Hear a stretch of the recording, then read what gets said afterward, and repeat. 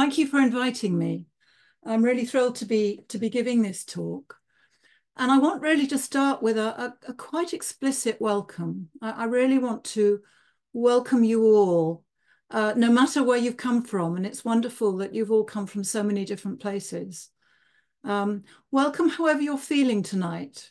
This is a funny time of year, isn't it? We've had Christmas, which may have been wonderful, may have been very challenging. Welcome, whatever your experience of mindfulness. You might be tremendously experienced. You might be just starting out. Welcome, whatever your background, whatever your race, whatever your gender and identity. Welcome to you all. Welcome to all the ways in which we're similar and which we're different. It's really important. So it's quite a big group. So I'm not going to be able to relate that well to you as a group, but I'll do my best. And I hope you get lots from it. I'm really looking forward to sharing some of this with you. So I think the first thing to say really is that we all know about groups. I think many of us are quite nervous or quite sort of cautious around teaching groups. But I think it's really important for us all to remember that we were all born into groups. We all grew up in groups. We all went to school in groups. We learnt, I don't know, we learnt recorder in groups, probably. We've done so much in groups throughout our life, and actually we can learn from all of that, and we can bring that into our teaching. So we don't have to think to ourselves as being lacking experience in groups, because that's not the case. And I think the other thing is to really think to ourselves, well, why is a group so important? Because actually, it's only recently that we've been learning about groups in the context of mindfulness. Those of you who are psychotherapists and who work with group psychotherapy, you've probably done more than we have as a field. But it's quite a new area for us in some ways. And I think there are lots of reasons for that I'm not really going to go into. But there is a little bit of research that's been done that I think is very interesting. And I kind of always smile about this because I've always loved groups, and my background is as a community worker. So groups have sort of been very much part of my work really for forever, I guess. And it's quite interesting because this research asked participants and asked teachers in the same, I can't remember how many, but a number of groups, or participants asked, and were the teachers of those groups asked. And they were asked about various things around the mindfulness program. And the teachers didn't mention groups at all. They didn't mention groups as being a significant part of their teaching. But the participants put the group experience almost top of their list of what mattered to them in terms of what they enjoyed and how they learnt, which I think is very interesting, that over the years, as participants, we've known how important groups are. But actually, as teachers, we have been so busy very often, and there's so much to learn as a group leader or as a mindfulness teacher. There's so much to learn about the content, about the program, about everything we have to, all the skills we need to develop to become decent teachers, really. So that's worth thinking about, that the participants find groups very important. So it's important that we kind of raise the volume of awareness of our groups in our teaching. So I'm going to share a little bit. I'm going to go to the slides now, and I'm going to kind of be going backwards and forwards in the slides quite a bit. So I hope you'll live with that. So here's just the holding slide with the title of the talk and this inside out group approach. And that's my logo at the top, which I absolutely love, was drawn for me by one of my neighbours in North Wales. And he appeared to do it really quickly, and he admitted to me later that it actually had taken him hours. But I love it. Or this sort of daisy, this sort of graphic daisy. So I thought I'd include it. Here we go. Let's go back to the bench. So before we look at the overview, and maybe before we go much further, let's just pause for a moment on my beautiful oak bench, which in fact is pictured here in North Wales, but has come with me to Oxfordshire, of course. So perhaps you could imagine that your seat is like this big oak bench. You could just pop yourself onto it. and just come into this moment as a sense of, just pausing and noticing what's going on right now. How am I feeling right now? Perhaps awareness of the body, perhaps awareness of mood, of mind.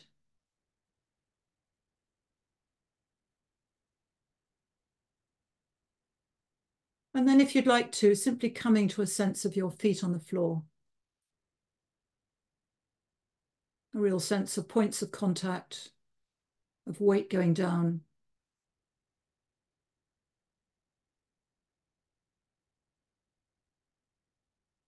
And just of landing in this moment. And you'll see on this bench that there's some rosemary that used to grow quite rampantly, and I would every now and again cut it back.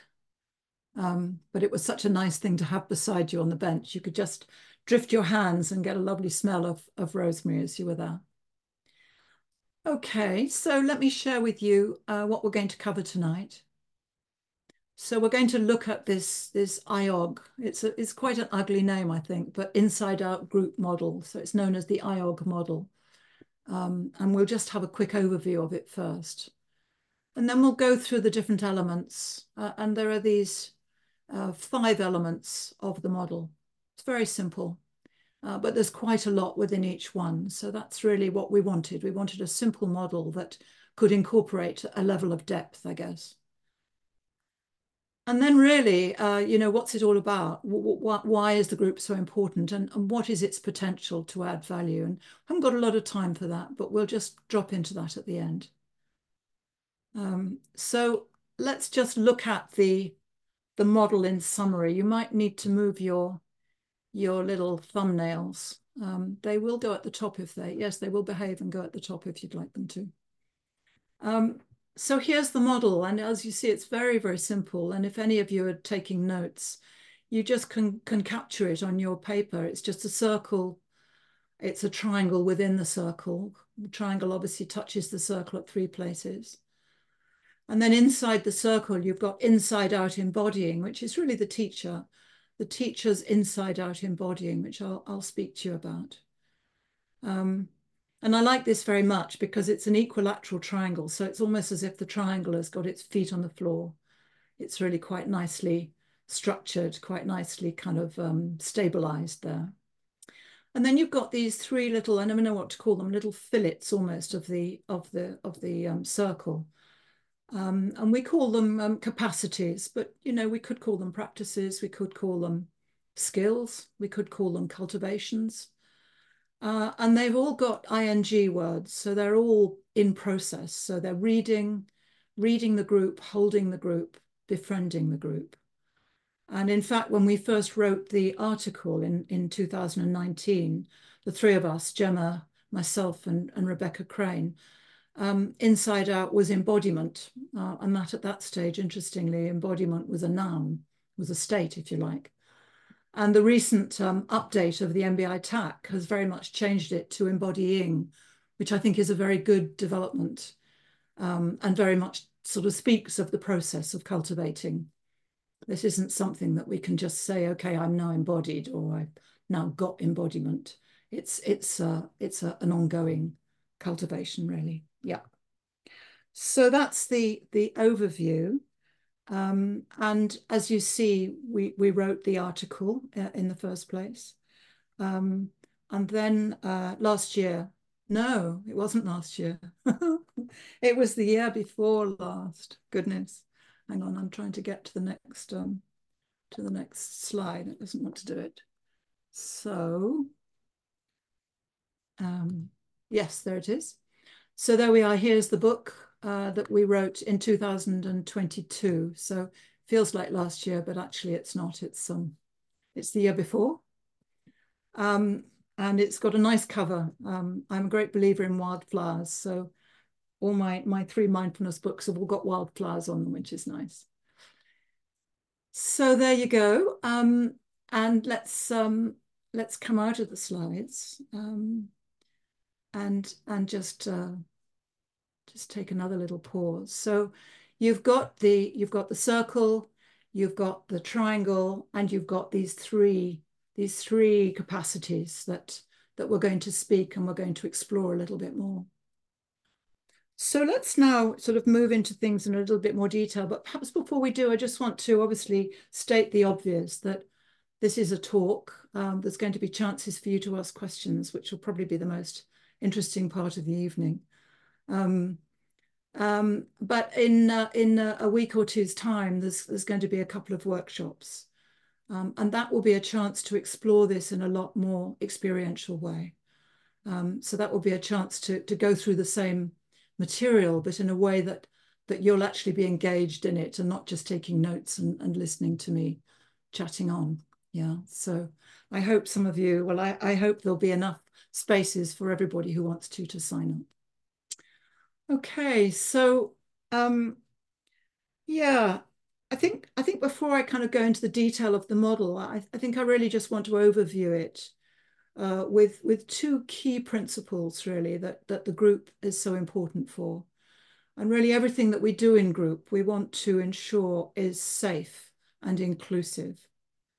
So we've got these two kind of key, two keys, I guess, of ensuring that everything we do is really supporting the safety of the group, the safety of the individuals in the group, and a way of including and involving everybody, if possible, as much as possible in the group, in a way that's relevant and appropriate for them and where they're up to and how they're feeling and so on. But that's tremendously important. So safety and inclusivity are the kind of watchwords that we're looking at all the way through.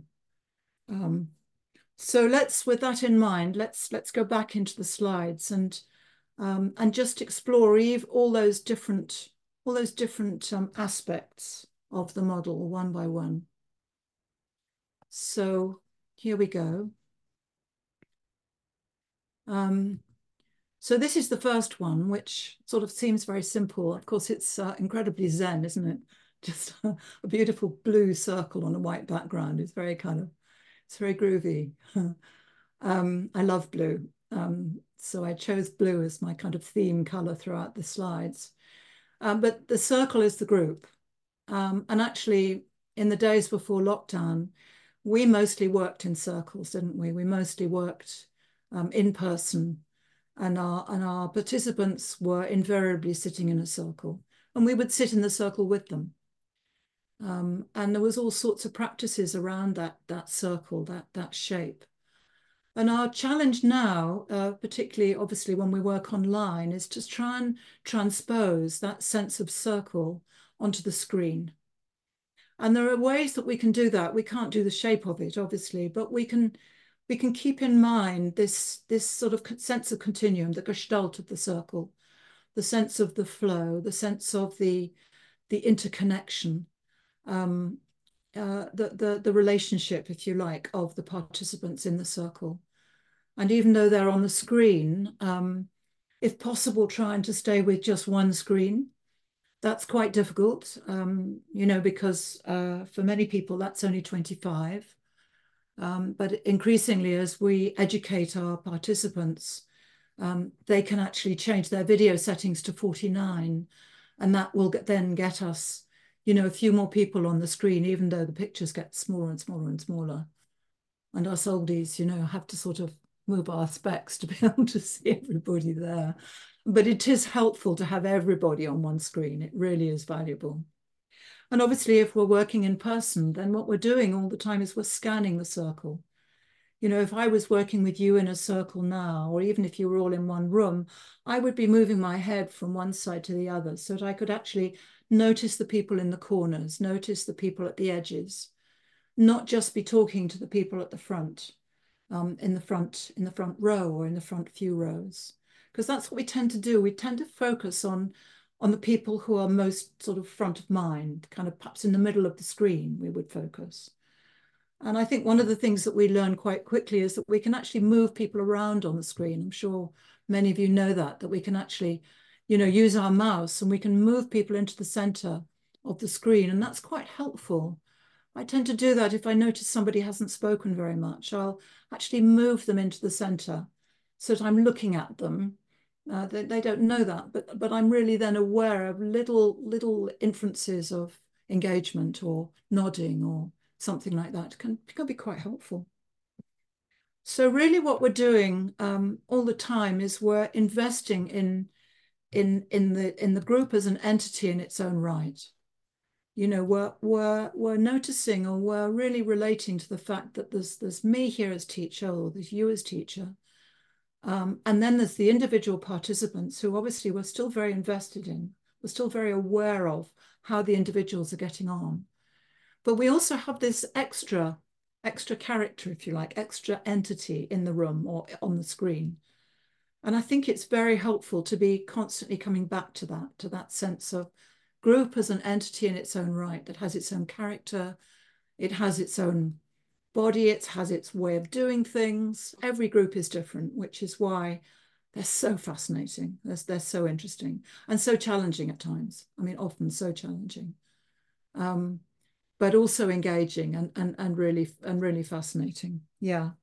And of course, one of the things that helps us very much in terms of this whole group entity is to actually then break the group up into small groups. So we're having breakout rooms.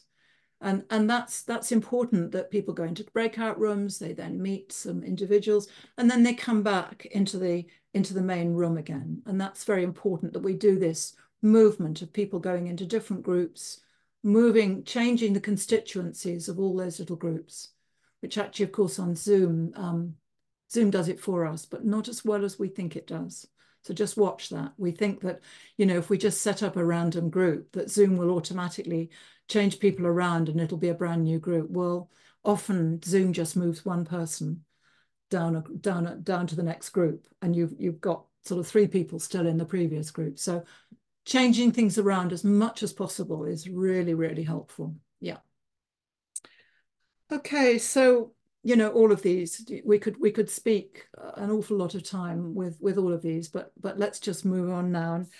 Let's move on now to this inside out embodying. So back to the slides. Yeah, back to my bench. And here we have the inside out embodying, which again is lovely, isn't it? In that blue triangle.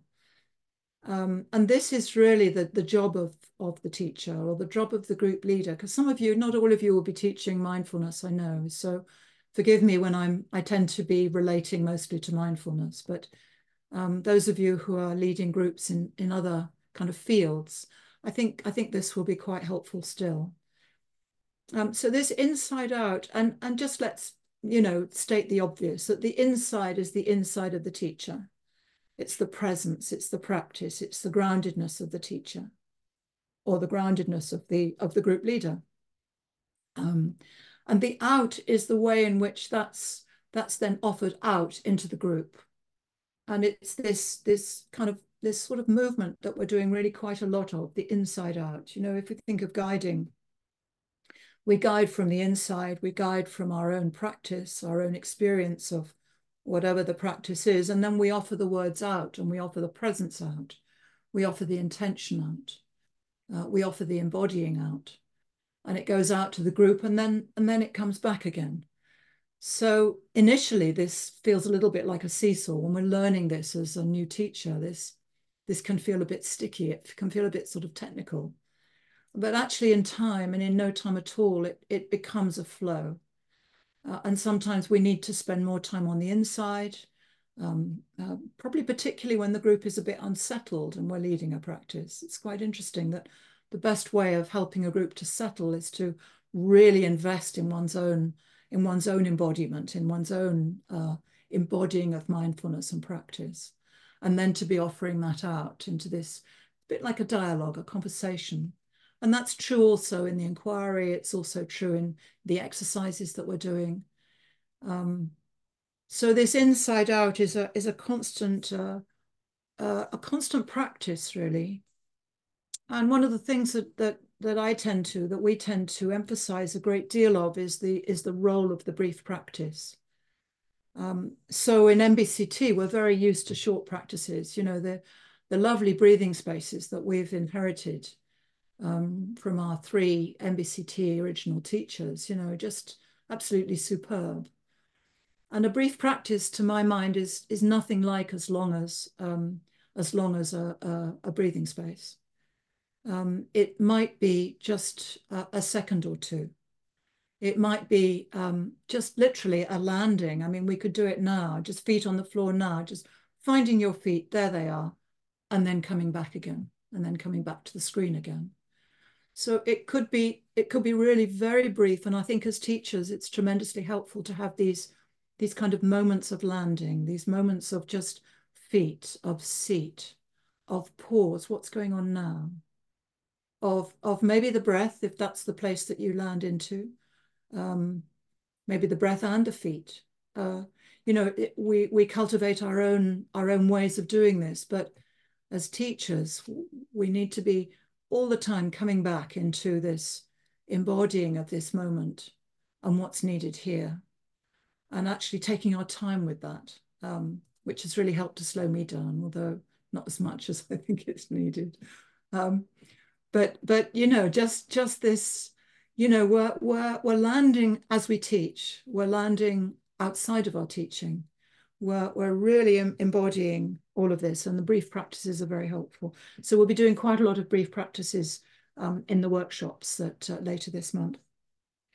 The other thing to say about embodying, which I think a lot about actually, is that we're really embodying something all the time. I mean, this kind of landed with me, and you know, it may be that this, you know, you guys have known this all along, but this in some ways to me is constantly fascinating, that, you know, sometimes we're embodying boredom. I hope you're not embodying boredom now, but, you know, you might be. You might be exhausted from, you know, still from the leftovers of New Year's Eve celebrations and things. So you might be embodying tiredness or sleepiness. You might be embodying hunger because you didn't have time to eat before the session. So we're actually embodying something all the time, and often it's just automatic. It's just leaking out from us in a way. And I think that's really quite interesting, that embodying can be really just as much automatic pilot as anything. You know, the numbers of times we have conversations with people and you think, hey, come on, you know, you're not really with me, you know, let's really connect in this. Yeah. So inside out embodying is inclusive of values. It's inclusive of our own learning as teachers. It's inclusive of that wish that our groups are safe and inclusive. And it's also inclusive of the teachings, of the themes that we're teaching. You know, it might be that we're embodying, you know, coming back from automatic pilot. You know, we're actually embodying that. We're embodying the practice of turning towards. We're embodying a friendliness or a kindness within what we're doing. So it's very helpful to be thinking all the time as teachers, you know, what are we embodying as we hold this circle or we hold the screen in that blue triangle? What is it that we're actually embodying on the inside, and what are we offering out? Okay, so let's come back to the bench. And let's just take a little pause. I'm going to have a sip of water.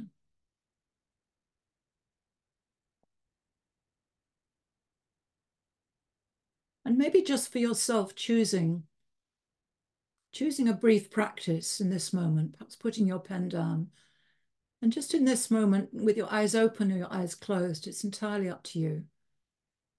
Just choosing a brief practice to come back to. Something very simple to land into.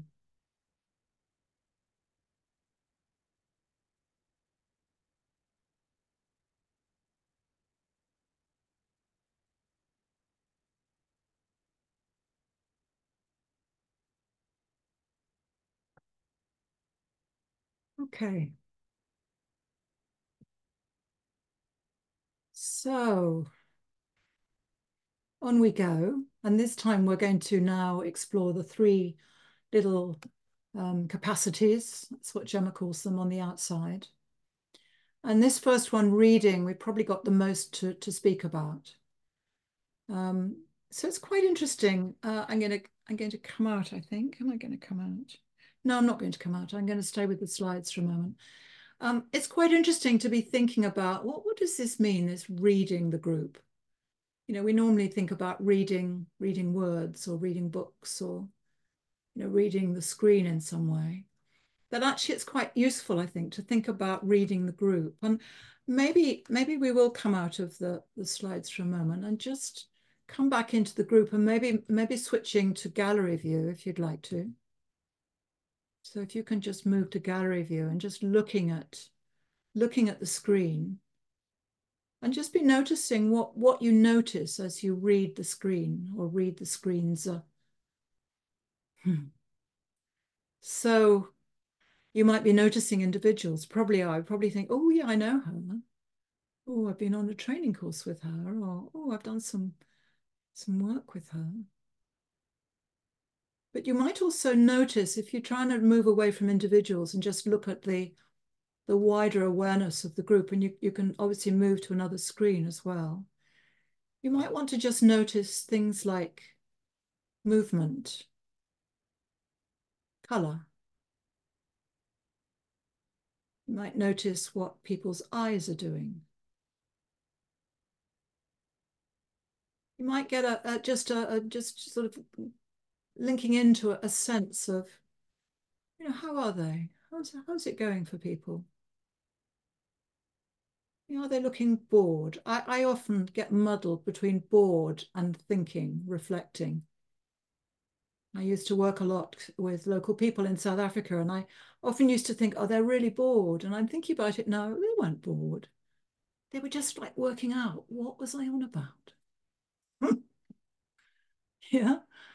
And I think very often we have our own interpretations, which aren't necessarily very helpful. But I'm seeing this group as, uh, you know, some smiles, some engagement, some friendliness, some warmth. It's lovely, actually. Quite still, not that much movement. Very often on the screen, when we see a lot of movement and people sort of doing this and that, it very often means they're not very present, obviously. But no, this is really lovely. So, so that was nice. So let's go back to the slides, unfortunately, because I think people are much more interesting than slides, really, but there you go. So I want to go back to reading. And I want to share with you something that I'm sure many, I think more than half of you have heard of Tuckman, Bruce Tuckman, American guy who was working very much with organizations, and he came up with a very nice model of the stages of group development. So there's the reference at the bottom if you want to read it. And normally the Tuckman stages are kind of described as a circle. And I thought, you know, I'm not happy with the circle, so I thought I would try it more as a wave. Um, and just to share with you, we're going to spend quite a bit of time on this forming. We'll talk about forming. So this is the very beginnings of the group, and the group has to form. I mean, the group will form anyway, really, but we'd like it to form in a way that's safe and inclusive. That's what we're going for, isn't it? So the beginnings of the group, this forming needs quite a bit of attention. Here we are, got my little thing there. And then what often happens is that the next phase is this storming phase, which many of us are quite nervous about. You know, what's going to happen when the group storms? Help, you know, is it all going to get a bit chaotic and out of control? And actually, in reality, the storming of the group is very important. And, you know, mindfulness groups on the whole are very polite. So, you know, wish that we weren't. I wish that we were a little bit more raw and a little bit more, less polite, less middle class, you know, much more, you know, much more real and open in some ways.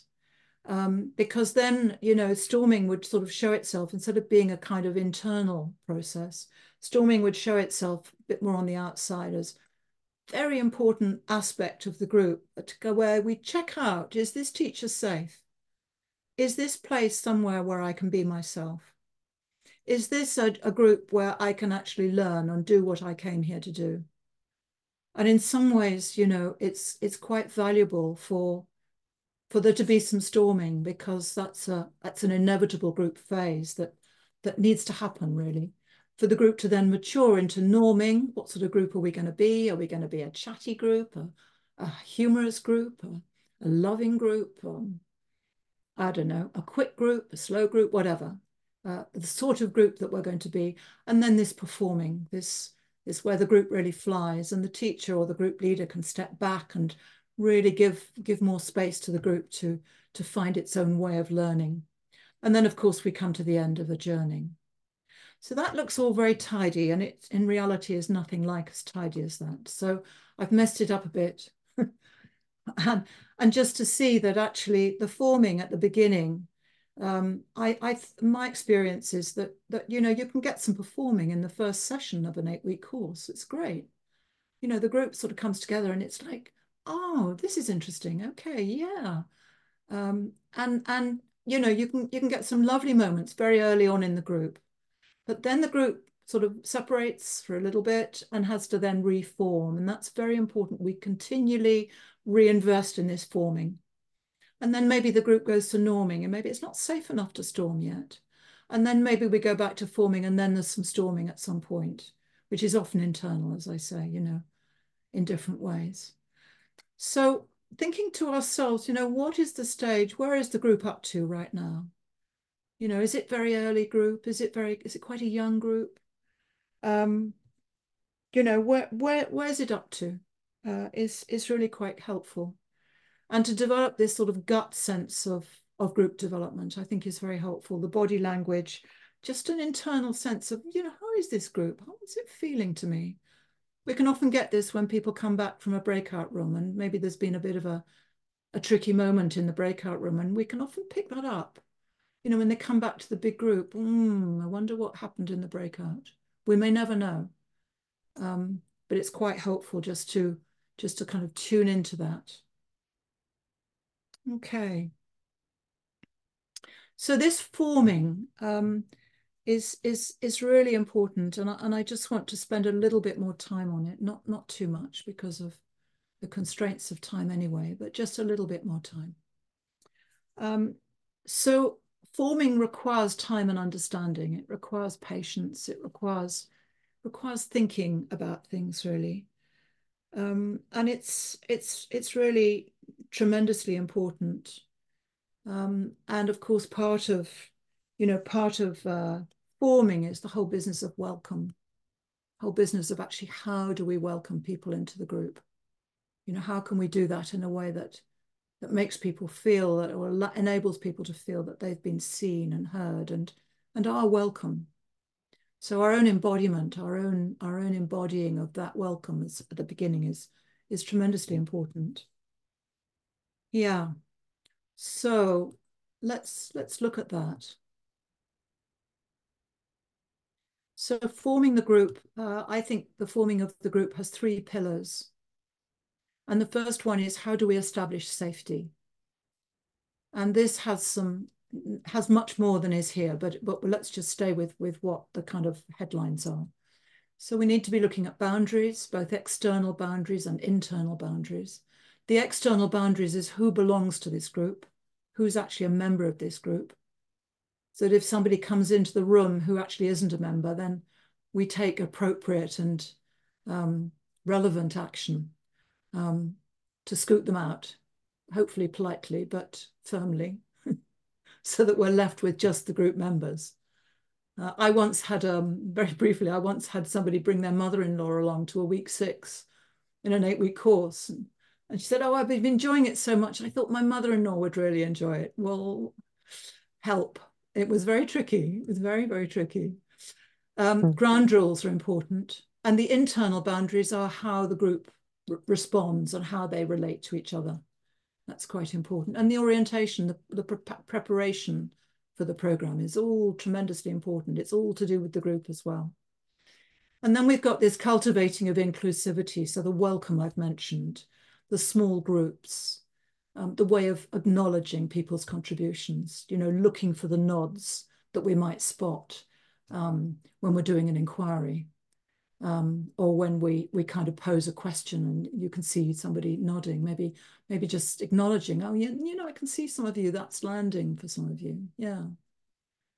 And actually building a practice community, which those of you who are working in psychotherapy, that's a little bit different. But those of us working in mindfulness, building a practice community is hugely important. It's another tool that we have as group leaders, as mindfulness group leaders. That actually we in a group we practice together. We get our feet on the floor together. We engage in inquiry together. And horizontal inquiry has a huge contribution to make to the group, which we'll explore in the workshops. So forming the group has these three areas of establishing safety, cultivating inclusivity, and building this community of practice, this interrelatedness that many people who come to mindfulness programs, mindfulness sessions, will speak of as something that was really very precious, this sense of interrelatedness that we so badly need in the world, frankly. So the other aspect, and this is probably the biggest, how would I say it? The biggest, I can't think of the word actually, regret, that's the word. The biggest regret for me in the talk today is that this slide is going to cover absolutely vast areas, and we have no more time than just to give it a couple of minutes. So please accept my apologies that this is huge stuff here. So the group membership factors are really the ways in which we are influenced about belonging to groups, the whole kind of issues around belonging or not belonging. There are lots of groups, I'm sure all of us who have been members of may not have felt that we belonged to, and it's such an awful experience to want to belong to a group but not really feel there's a place for us. So our own personal histories have a huge impact, have a huge influence here. Our early families, our school experiences, our early teams of work, or our early experiences of being in different work groups or organizational groups. So all of these, particularly our first families, have a big influence on how we manage the process of joining a group, of how we manage the process of being a group member, of how we are in groups, really. And it probably influences tremendously how we relate to authority or how we relate to the teacher. Those of us who are group leaders or mindfulness teachers, we don't see ourselves as authority, but we are. We are figures of authority, and people will relate to us in similar ways to the way that they would normally relate to authority, to some extent. So personal history is a huge one. And then, of course, social constructs are the other absolutely huge factor that we need an awful lot more learning and reflection on, an awful lot more. I think that many of us, all of us really, are only just beginning to realize how important this is. I think as a field, as a mindfulness field, and I'm sure as a psychotherapy field, it may be a bit different, but I don't think it's probably that different. We haven't given enough space and time to look at the impact of social constructs. And I think we kind of imagine that our groups, that doesn't really affect our groups. Our groups are mindfulness people and all of it. I'm being deliberately provocative here, but the reality is that all the stuff that's going on in society, all the stuff that's going on outside the room or the other side of the screen is impacting on the groups that we teach. It's impacting on the way that people are influenced about being in groups. This is just such a huge area. So all the issues around gender and race and age and identity and background and so on, and many other factors that are visible and invisible, are coming into our groups and are playing out actually in the groups, and playing out in ourselves as teachers, yeah. And they influence how others relate to us. They influence how people in groups are related to and how we relate to others. And this is particularly the case when we have somebody in a group that's perhaps on their own, one person of color, one older person, one man, yeah. one person from the Far East. Um, you know, it's very important. And trauma, of course, is the last one. And these three are not separate. Personal history, social constructs, and trauma. They are all interrelated. It's very important to see that many people are traumatized by the social constructs that they've had to experience. Many people are traumatized by early family history. So that's a huge area, absolutely huge. Um, and I need to crack on because I'm seeing the time. So let's just take a little pause here because we've covered some quite big territory. And perhaps with your eyes open, just having a look at the green of the rosemary. That's just breathing with that huge rosemary bush. I hope it's still there. And a feeling of feet on the floor, of landing. And of noticing, how is this body right now? How's the heart right now?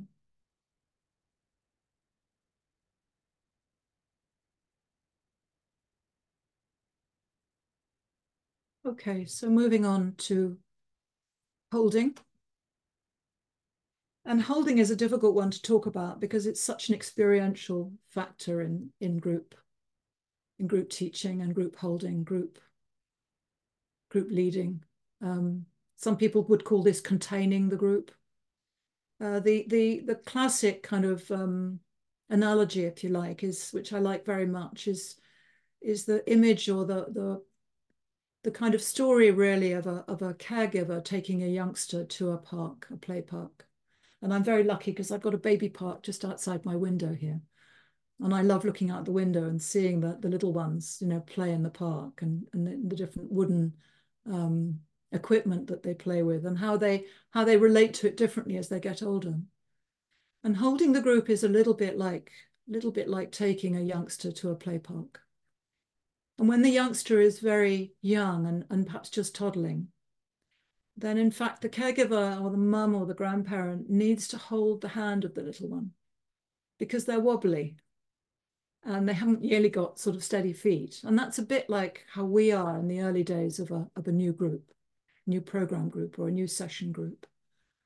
We need to be quite structured. We need to sort of really be very present there with the group, very, not exactly vigilant, but very aware and holding quite actively. And then we go back to the play park, and of course the little one grows up, and goodness, they grow up so quick. So in 3 years, I've seen some of the little tots, you know, sort of, you know, sort of be a bit wobbly, and now they're running off to the swings, you know, and they're much older. But in between whiles, you know, they're probably able to get places, and the caregiver can kind of let them have an explore, but she or he or they are there on hand to kind of catch them if it's needed, or to, you know, to intervene when it's needed. And then later on, you see the parents sitting on the bench and the kids playing almost independently, but they're looking up, you know, they're aware. And when the bigger kids come in through the gate with their bikes and their footballs and, you know, much more active, then you can see the parents being ready to move in. And we need to be like that, not like parents, but just be aware of where the group is, of what it's ready for, of whether it's actually in the mood to experiment and explore, have a go at things, or whether it actually needs a bit more hand holding, a bit more repeating of the task. So holding is infinitely interesting and different at different stages of the group. So it obviously links with reading very carefully, very well. And then we have befriending, the last of these three capacities. And it says, you know, it's the last, but actually it's been there all along. It's like kindness. You know, it's embedded and embodied and brought into the group from the very beginning, from the very first welcome, from the very first email that we send out to a participant who's showing an interest in coming on one of our groups. It's there, you know, all the way through. And hang about, I'm gone the wrong way. Yeah, it's there all the way through, and it's often shows itself in a kind of lightness, perhaps, I think, you know, and a bit of humor or a bit of fun, you know, a bit of a bit of a bit of irony maybe. I think it's tremendously important.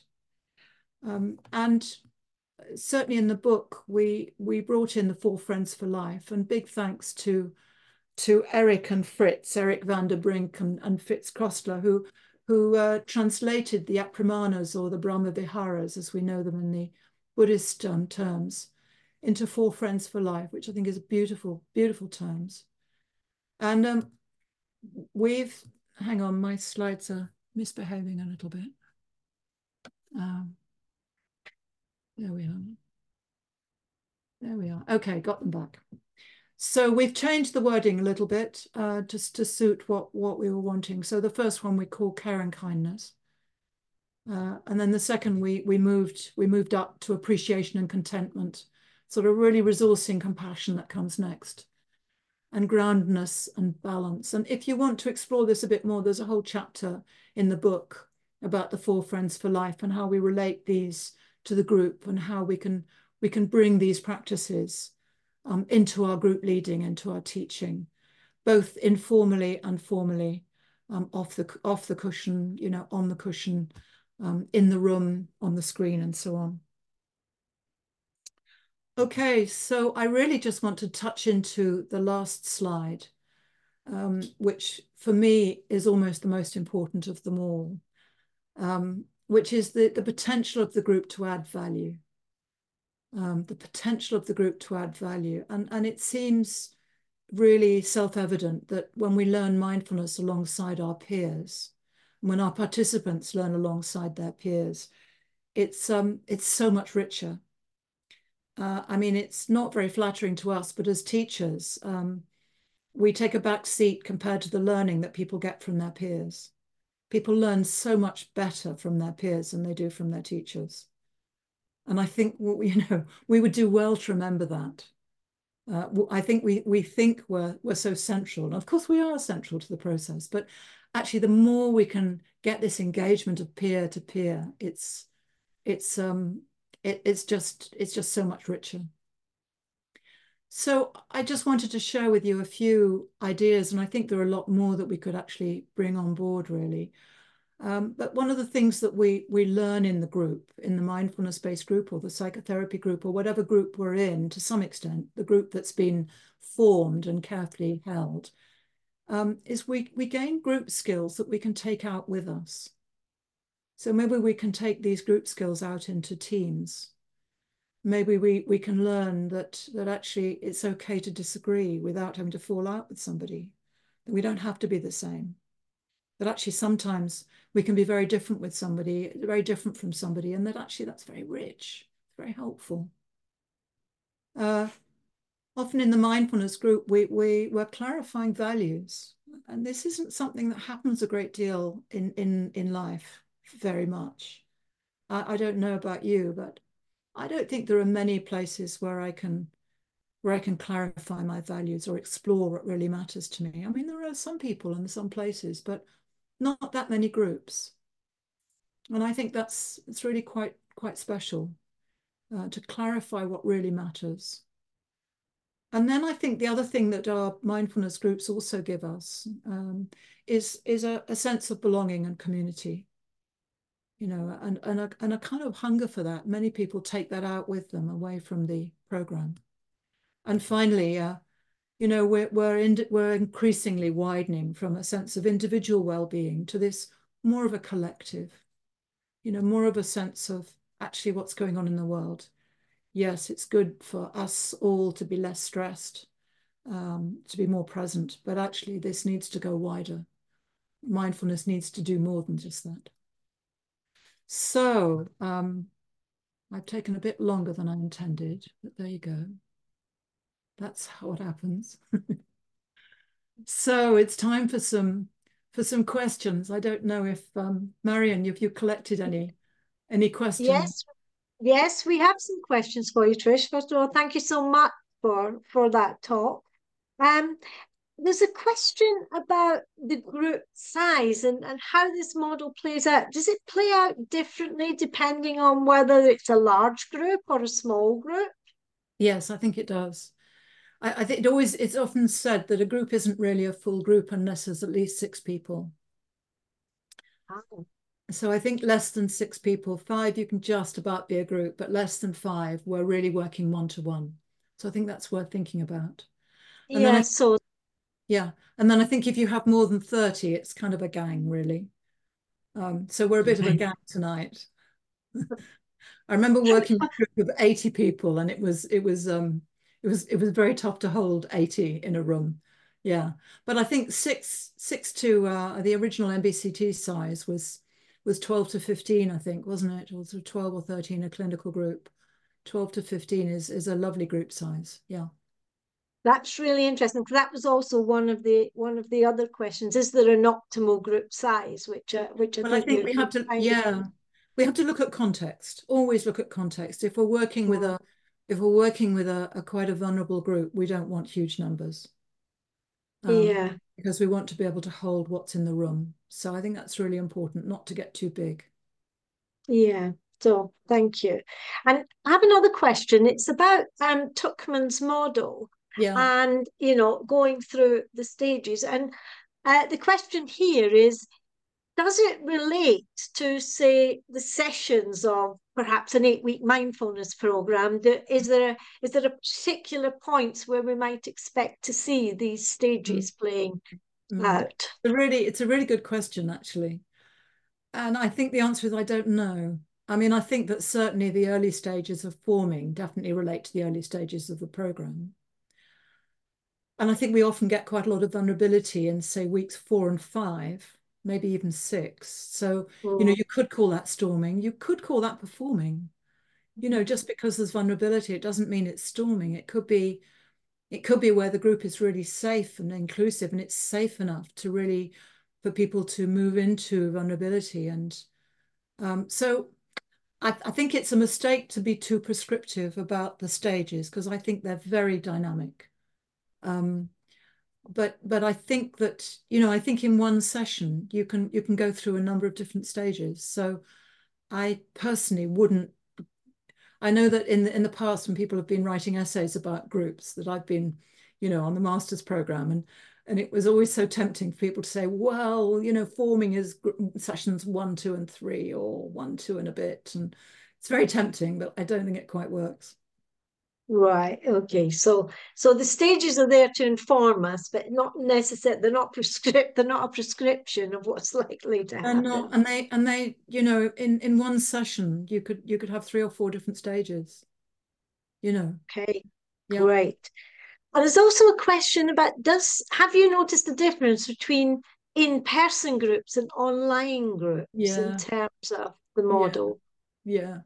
Oh, in terms of the model, no, I think the model applies okay to both. But, I think we all have a yen, don't we? We would love to be going back to in-person groups because they're just so much more connecting. But I also think that it's surprising how good online groups are.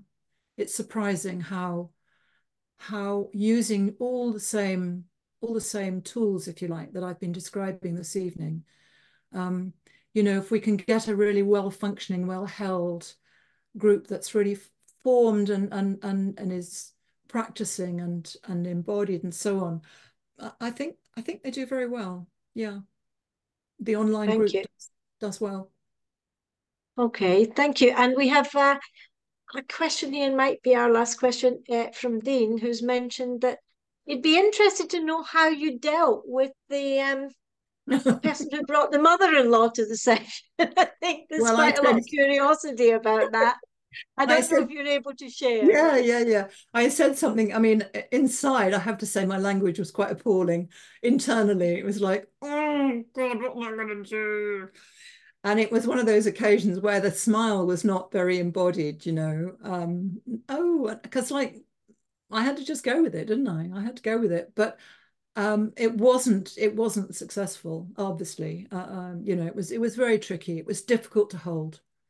And actually, what was interesting was that the daughter-in-law never came back. So the mother-in-law left, and I had to say to them, I'm sorry, you can't stay. Stay for this session, but you can't come back. But the daughter-in-law didn't come back either. Mm. Okay.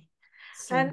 I'm just going back a little bit. One last question. Going back a little Yeah, bit to this thing about online groups being successful, yeah, but are you able to identify how the connection differs between online and in person? gosh. Well, I don't know if I can. I think I'd have to think about that. I think Yeah, it's all okay. about connection. It's all about belonging. I think you really can belong to an online group, but I think there might be a Yes. depth that is missing compared to Yeah. an in-person group. I Um, can see some nods round the room. So I think yeah, this, you yeah. know, But I you know, think it's what we've got to live with, and there's so much more. There's so much more accessible. You know, it's so great that we can offer classes to, you know, yeah, all sorts of people from many different parts of the world who wouldn't otherwise access them, which is great. Yeah. yeah. Okay, Thanks. I'm very conscious of the time. So once Yes. again, a huge thank you, Trish, for this evening Pleasure. session, and a good thank you to all the OMF people in the background who have been supporting the session. Yeah. A reminder that Trish is doing some other workshops for us, going into this in more depth. So we've got teaching mindfulness-based groups in later on, 2 times 3 hour sessions later this month. Everybody should have had the details and the booking instructions in their emails.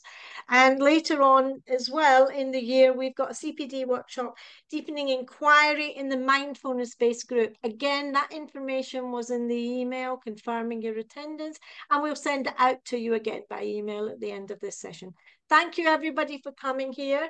You are welcome now to unmute and say goodbye in the OMF tradition in whatever language feels most appropriate to you. Thank you so much. So Beautiful talk. goodbye, everybody.